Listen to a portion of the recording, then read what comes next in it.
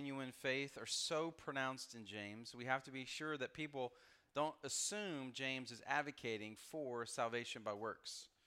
Be doers of the word. Be slow to anger, quick to listen. Take care of widows and orphans. Watch your tongue. Don't treat one another poorly. James is so practical. His commands are so obvious. Even non-Christians would advocate for some of this. They see value in some of these commands. Don't favor the rich over the poor. The sermon last week, being a person of integrity, Joseph walked us through, letting your yes be yes and your no be no. You don't have to be a Christian to value that. And then we come to this last section of James where you really have to be a Christian to get this. And it, even for some Christians, it can be scary. It almost feels like some kind of Jedi training or something. Like, what is he talking about? James wants us to do a very practical thing, pray, but expects us to see and reminds us that we can see powerful and supernatural results from doing this very simple thing called praying. So, beginning in James 5, verse 13, is anyone among you suffering? He should pray. Is anyone cheerful? He should sing praises. Is anyone among you sick? He should call for the elders of the church, and they are to pray over him, anointing him with oil in the name of the Lord. The prayer of faith will save the sick person, and the Lord will raise him up. If he has committed sins, he will be forgiven. Therefore, confess your sins to one another and pray for one another so that you may be healed. The prayer of a righteous person is very powerful in its effect. Elijah was a human being as we are, and he prayed earnestly that it would not rain. And for 3 years and 6 months, it did not rain on the land. Then he prayed again, and the sky gave rain, and the land produced its fruit. Father, thank you for your word. Help us to see and believe once again in who you are and what you desire for us, what you want for us. Open our minds and hearts. I pray for those who might be here who don't know you as Father, who don't know Jesus as Savior and friend, that today would be the day of their salvation. For all of us, I ask that the gospel and the word of God just drive deeper into our soul and produce fruits of repentance and fruits of obedience, so that Christ may be seen, Jesus may be seen in how we live. Do all these things for your glory, we ask in Jesus' name. Amen. All right, James walks us through several kinds of praying in these verses, and he begins with the prayer of the individual in verse 13.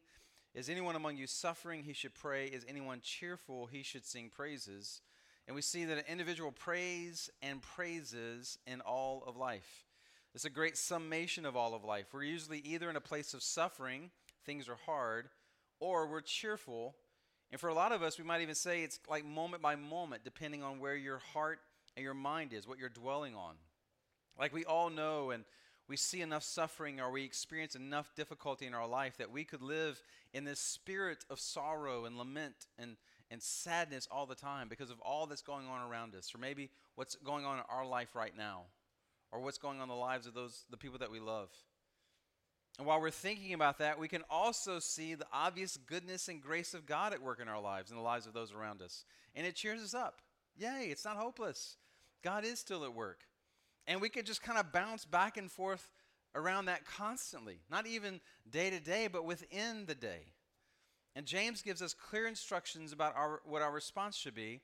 If we're suffering or in sorrow, pray. And if cheerful, praise. When life is hard, run to the Lord and ask for his help. When life is good, run to the Lord and sing his praises. He is with you and can help in the hard, and he is the source of all good gifts which come from our Father above, and is worthy of our praises, because ultimately all the good in our life flows from him. This is in essence the bare minimum of what we want to see in our DNA groups. Men with men, women with women, meeting weekly on a regular basis, gathering and asking those two questions. What good can we praise him for? Because sometimes we get so bogged down in the hard that we lose sight of his grace. But it's always there, no matter what we're facing. And where are we struggling, and where do we need prayer? Because when life is hard, it's often hard for us to respond in prayer. We just want to turn inward and find comfort in our sadness. Or maybe we just want to be distracted and just stream our way through life, not thinking about the hardness. And the beauty of DNA is that we have these brothers and sisters that we share this with, who remind us and encourage us in all things we run to the Lord. In prayer or praise. It's a life that is infused with a God-mindedness. Our minds and our hearts are in constant need to turn to Him. This is the beauty of what we try to do when we gather on Sundays. We're using songs and scripture and prayers and sermons and liturgies to turn our minds and hearts to Him once again. Because we're so prone to just see the good as maybe something that we've created, something that we've done, we've manufactured. Or we see the good as just good fortune. God just isn't involved. Things just have kind of worked out in our favor. Or we see the bad as evidence that He doesn't really care about me. We stand on the authority of Scripture and say, no, brother and sister. Every good gift you receive flows from your Father above and is ordained by Him as a gift of His grace that He wants you to turn back to praise to Him. And nothing can ever separate you from His love. Not any amount of suffering, no amount of sorrow, no amount of sadness. In whatever way life seems hard and dark, run to Him for help. Verse 13, just another great example of one verse in the Bible that we could consume our entire lives with, just trying to obey this one verse. Just living it out consistently as genuine prayer and as genuine praise. But James doesn't stop there. It gets even better. Secondly, the sick are prayed for by the elders to be healed. Look at verse 14. Is anyone among you sick? He should call for the elders of the church, and they are to pray over him, anointing him with oil in the name of the Lord. The prayer of faith will save the sick person, and the Lord will raise him up. If he has committed sins, he will be forgiven. Now, this is where we begin to squirm in our seats, maybe, depending on how you might have grown up in church or your previous church experiences. Growing up Southern Baptist, this is one of those passages you kind of pretended wasn't in the Bible, or maybe with zero explanation, it just doesn't apply anymore. You don't really pay attention to it. Or it's just what those crazy people on religious TV do. To whatever degree this makes you uncomfortable, we've got to deal with this passage. Why we love preaching through books of the Bible. You've got to deal with passages that might make you uncomfortable. To see what the Spirit of Christ is telling us through James. Now, interestingly, reading one pastor's perspective on this passage this week, Dr. Daniel Doriani got his undergrad and MDiv through Yale Divinity School. Then got his PhD through Westminster Theological Seminary. He's a vice president at Covenant Theological Seminary. He also pastored for 15 years. Excellent pastor and scholar. He said the first time he read through and studied this passage in depth, he had a friend in the church where he was serving as a lay elder at the time who had a viral infection of the heart, symptoms that mimicked a heart attack, but it wasn't a heart attack, but his friend just looked gray and lifeless. And he told his friend about James 5, and he said, would you like the elders of the church to come and pray over you according to James 5? 2 weeks later, his friend said, yes. Daniel responded, no one in our church had ever done this before, so we did something very Presbyterian. We studied the matter another 6 weeks and hoped he didn't die in the meantime. He goes on with the story. At last, we appointed a night for prayer, and the elders gathered. Our church's pastor, he was a college professor at the time, summoned the elders. Before we prayed, he told us not to expect a dramatic physical healing since God heals in many ways. I, Daniel, appreciated his motive, but there was no need to restrain my enthusiasm. My doubting heart was already skeptical enough. My friend knelt down in the middle of the circle of elders. We anointed him with oil, laid hands on him, and began to pray. Since I had started the process, I was appointed to offer the closing prayer. As soon as we began to pray, I had an overwhelming sense that God was at that moment healing my friend. My arms felt what I could only describe as bolts of fire pulsing through them. As I grasped my friend's shoulder, heat and energy burned in my hand. I felt that my one hand could lift all of his 230 pounds to the ceiling or push him through the floor if I wished. I knew God was healing him, and I wanted to shout, we must stop praying that God will heal John and start praising God that he has healed him. But I was too astonished. I was too unsure of my sensations to say a word to anyone that night. For 4 days, I kept the experience to myself. 4 days later, after church, my friend beckoned to me with a wild grin. Dan, watch this. And at once he dashed up a flight of stairs. I dashed up after him, met him at the top, smiling at each other. I'm not even breathing hard. I know. And I told him what I had felt a few nights earlier, and He told me, I knew it too. Dr. Daniel Doriani goes on. He says, since that day, I've joined with elders to lay hands on the sick and pray for them. I have never again felt the fire.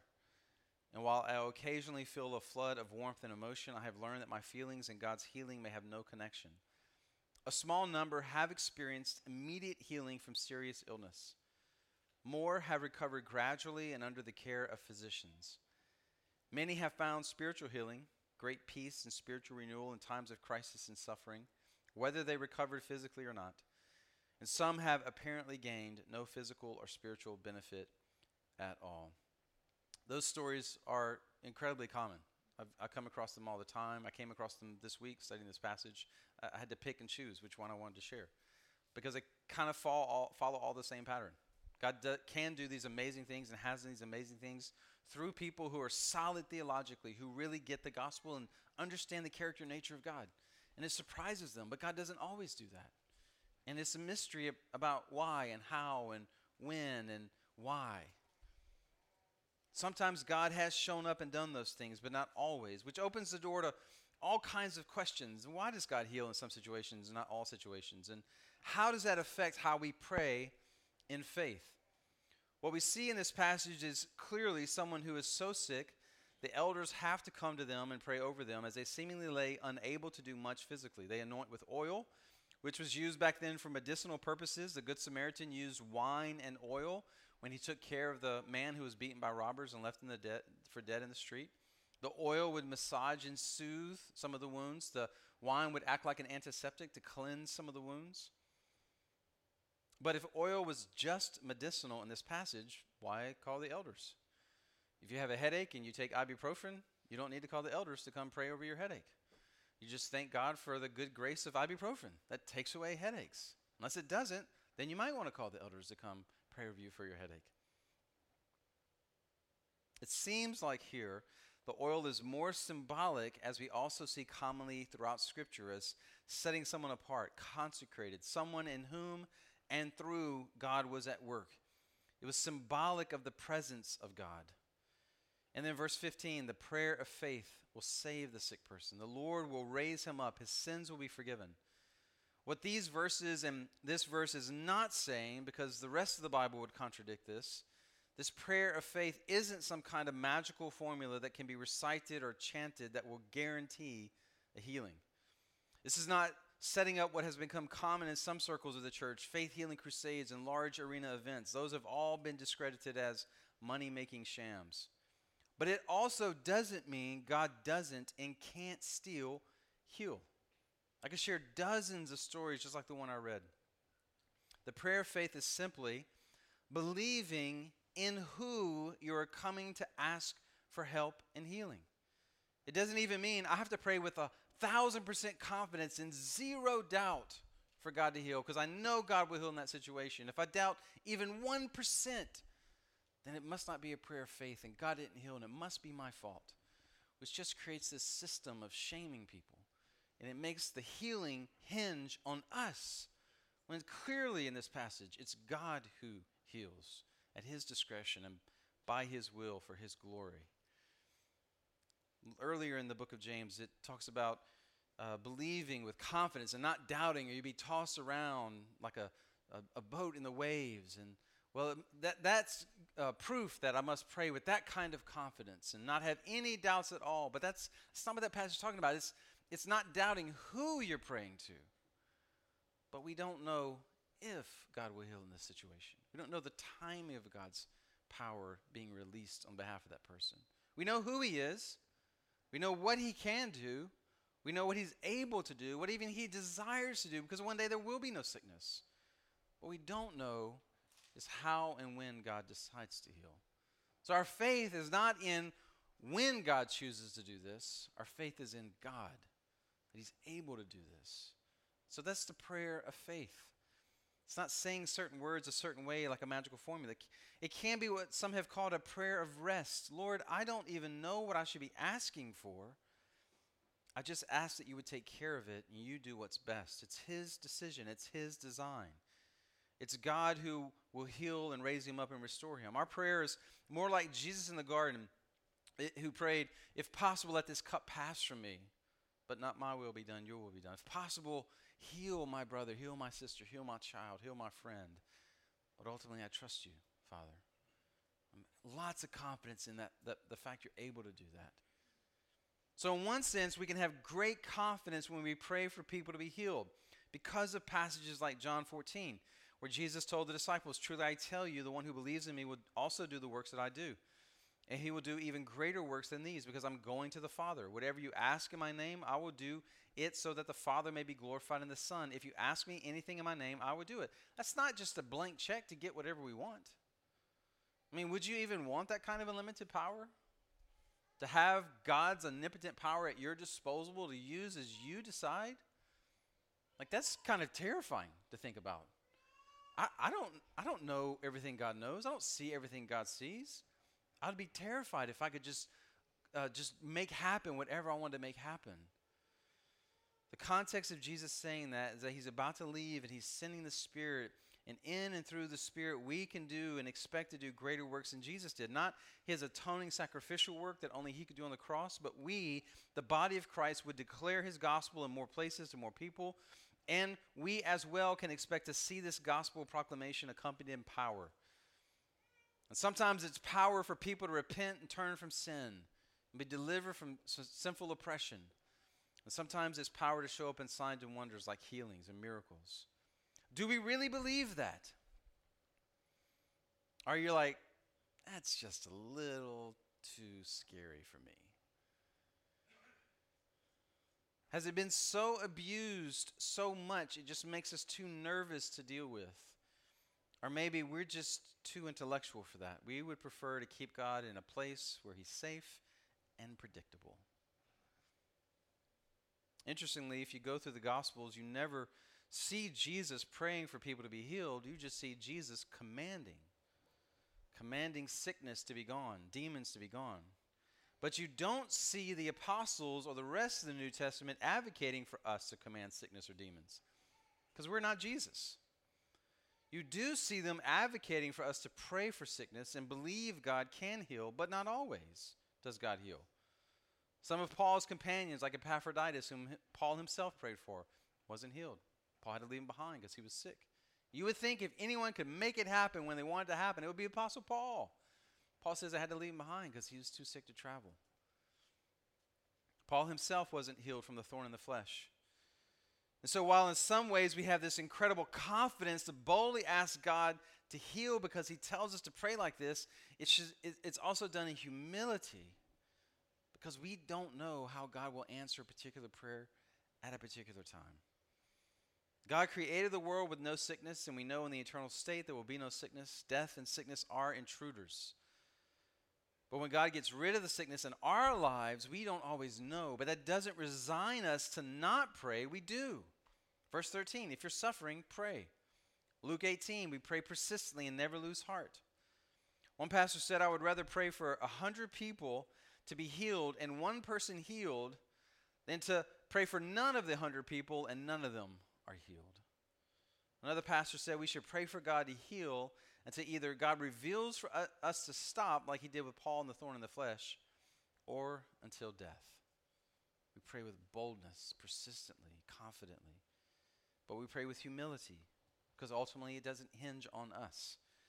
We're not the ultimate deciding agent in prayer. So in all of this, we have this incredible dependency. We don't know. We can't reduce God and his power to a formula that we can just punch a few buttons and make happen what we want to happen. That wouldn't require faith. So we have to seek him in community through the word of God, believing that he will reveal what he wants us to know in time. God may heal physically, or he may be at work to accomplish more in us than just physical healing. I remember, and I've shared this before, when I was a hospice chaplain, visiting a 32-year-old mother with 3 kids whose body was ravaged with cancer, talking to her young husband. And he was convinced God was going to heal. God's going to raise her up. Even if she dies, when we go to the funeral, she will be raised up out of the casket. And so in one hand, I wanted to provide comfort to him as a young husband watching his wife pass away, to love him, to not just fix all of his theology or whatever, just loving him through that. But at the same time, assure him, even if she were, she's going to die one day. Physical healing in this world is not ultimate because this world is cursed with sin.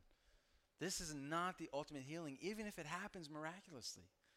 There's more at work than just that. Being physically healed now is not ultimate, so that makes us humble. But God can and still does this, and that makes us bold. So we have to walk this out by faith and not by sight. And this isn't just for the elders to do. So thirdly, individuals pray for one another to be healed. Verse 16, therefore confess your sins to one another and pray for one another so that you may be healed. Elders of the church can be called upon to pray and anoint with oil, and we've done that as elders at the Crossing, and we will do that. But we don't have special giftings or callings that make our prayers more effective than the prayers of non-elders. In fact, in churches that are further down the road and do a better job of practicing this, often those pastors say that there are non-elders in the church who seem to be more effective at praying for people to be healed. Could be one of you who just begins to believe this and carry it out and do it. And so in our DNAs and our missional communities, let's be bold and confident and full of faith to ask God to heal and work and do only what he can do in our bodies and our minds and our hearts. But at the end of verse 15 and in verse 16, you also see this connection between praying for healing and confessing of sins. So big picture, yes, all sickness is a result of sin and creation. But that doesn't mean that there's always a direct correlation between your particular sickness and your sins. But there could be. And since it's really a good idea to live a life of confessing and repenting sin already, certainly we should do that if we're asking God to work in our bodies and minds and hearts in supernatural ways, like healing. Some sins can be so severe, anger, bitterness, worry, anxiety, unforgiveness, that they can cause physiological responses in the body, psychosomatic illnesses. You're sick, you go to the doctor, one of the questions you'll be asked, how's your stress level? What do you mean? What does that matter? Well, it matters because your body reacts physically to the stress and the weight of life that you're carrying. So confessing those sins can help our bodies heal if those kinds of things have gotten to the point of sin. We forgive, we trust the Lord, we quit living an angry life, which means I'd have to quit driving my car. All of our bodies, and our bodies will respond because it's all connected. Physical, spiritual, emotional, and mental health. And there can be times it's appropriate and necessary to confess our sins to one another. This is not calling for public confessions of sins before the entire body that some churches have practiced, unless you've sinned publicly and everyone knows your sins. But confessing sins to one another, he says, which seems reserved for more private confession. I wouldn't suggest if we sinned against someone only in our head, we go and tell them, in my head, I wanted to murder you. You never knew about it. You're just making the situation worse. We don't want people running around confessing sins of lust to people they've lusted about. Don't make it worse. But it would be helpful in places like DNA groups for us to be open about, here are the sins I struggle with. It's shared in confidence. It's not going to be broadcast around. We're not going to be shamed or cast out, but we will be loved and we will be gospeled, and we no longer have to hide or live in fear of being found out. We can quit carrying that burden, and it could be that it leads to healing. Sometimes physical, because the sin has become so entrenched in your body that it's causing physical issues, but certainly emotional and spiritual healing can happen when we're confessing sin and repenting and being reminded of God's love for us through his son Jesus. And then lastly, fourthly, we learn from the prophet that prayer is effective. Verse 16, where he says, the prayer of a righteous person is very powerful in its effect.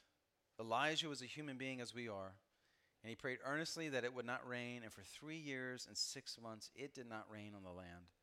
Then he prayed again, and the sky gave rain, and the land produced its fruit. Now, it's common to think that this is not a good example for us. First, he says the prayers of a righteous man are very effective, powerful. Well, that doesn't feel like me.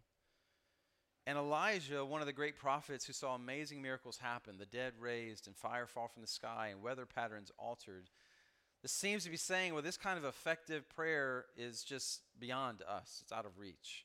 It's for one of those rock star Christians who write books and go on speaking tours and conferences or become Christian famous. Well, first, what, or rather who, makes us righteous? We're not declared righteous because of our works, we know this, but the works of Jesus. This is ultimately what makes us righteous in God's eyes. And then we strive to obey, and only then do we strive to obey and do what's right. But we still do that imperfectly, and so our righteousness is always and only rooted in Jesus. Like you don't get good enough where you can just say, okay, Jesus, I got this. Look how righteous I am. No, you're still sinful. Probably more. If you're saying that, you're more sinful than you realize. I can promise. We fail at the righteous life that Jesus lived perfectly every day.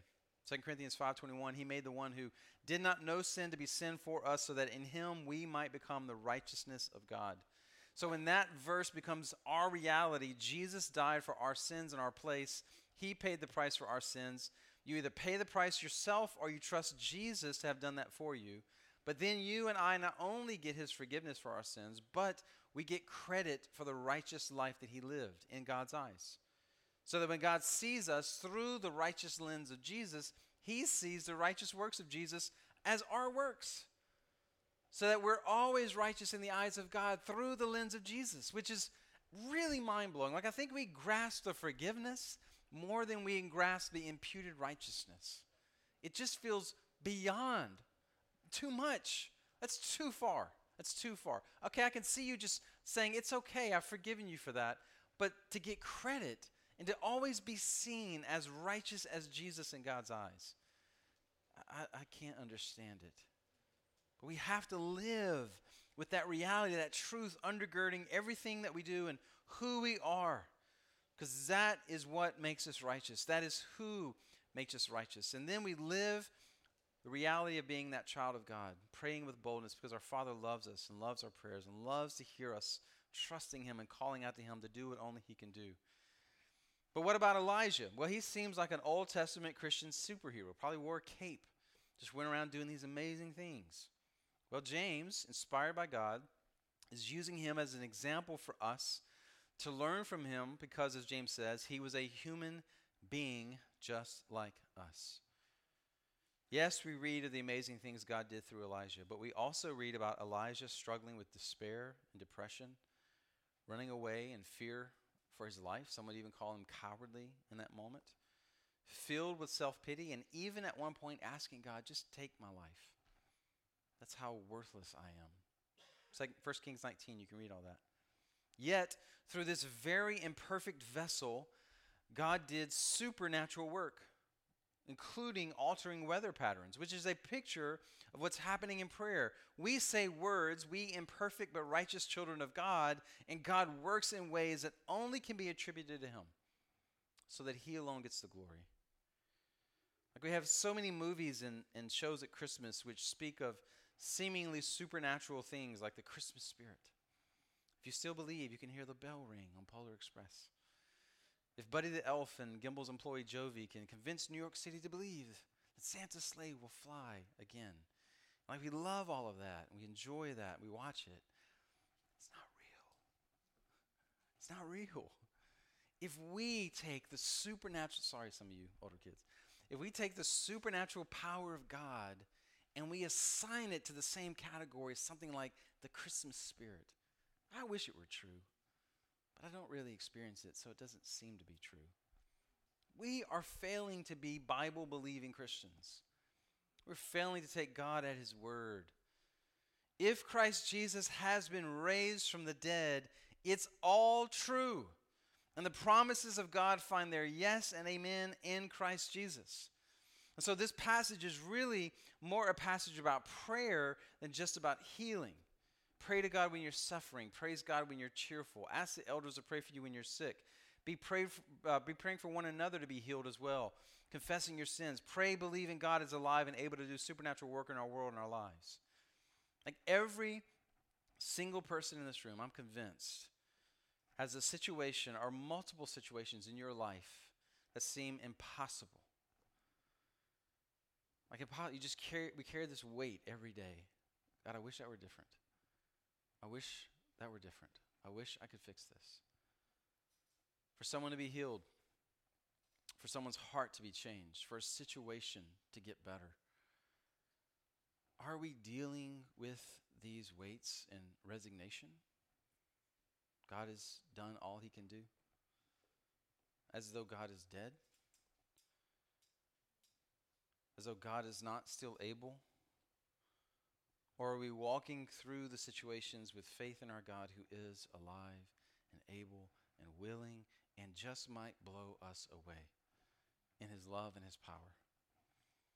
And will certainly blow us away in his love and his power to sustain us with his grace for however long he needs to sustain us with his grace. I've been on a journey the last several years, really since we preached through 1 Corinthians, to grow beyond my understanding of these passages, my understanding in the past, and continue to ask God to just open my mind and heart to this active supernatural power that is still at work today. And honestly, for me, it's been more like, I believe, Jesus, but help my unbelief. One of the things I've loved about this journey I've been on is the more I learn from others who are further down the road from me, the more I see my need for Jesus. Like, it's just driving me to Jesus. Because the only way you experience this is if you're intimately connected to Jesus, to be attuned to his heart, to see the world as he sees the world, to see people as he sees people. I'm convinced we've not experienced this aspect of God's love and power, not because he's not willing and able, but because we haven't asked. We've tried and we've quit. We have not, James says, because we ask not. Or we just get discouraged because it's not happening when I want or like I want. Well, what if we just took God at his word? What if we just believed this was true and this was available to us today, and we began to ask? Not like this showy way, look at me, look how amazing I am, but just in a humble, confident way. God, you can do this. I'm going to persistently, passionately pray for you to work in these situations. That's the beauty of that passage, that verse where it says the prayer of a righteous person, or rather, verse 17, Elijah was a human being as we are, and he prayed earnestly. Some of your verses say, some of your translations say fervently. And we think that there's like a special intensity to the prayer, but the original language in the New Testament just says he prayed and he prayed. It's just emphasis on praying. It wasn't like this level of praying we haven't achieved. It's just he did it. He prayed consistently. He just prayed earnestly, believing that God could do this. What if we opened up our minds and hearts to whatever God wanted to accomplish in us and through us for his glory? So I didn't do the pastoral prayer at the beginning. Some of you really attuned people noticed that, because I wanted to save it for the end. And I wanted us to pray through these things together. Obviously, you don't have the prayer in front of you like I do, but just join me in your mind and your heart, and let's pray for these things that James Sharp has written for us to pray through this week. He uses this gift to bless our church, to help us be constantly praying for a wide swath of needs. And let's pray believing. But first, I'm going to give you just a couple moments for you just to pray on your own. Just you and God. Just go to him, confessing sin, repenting of sin, trusting him as your Father. And then we'll pray through these needs together.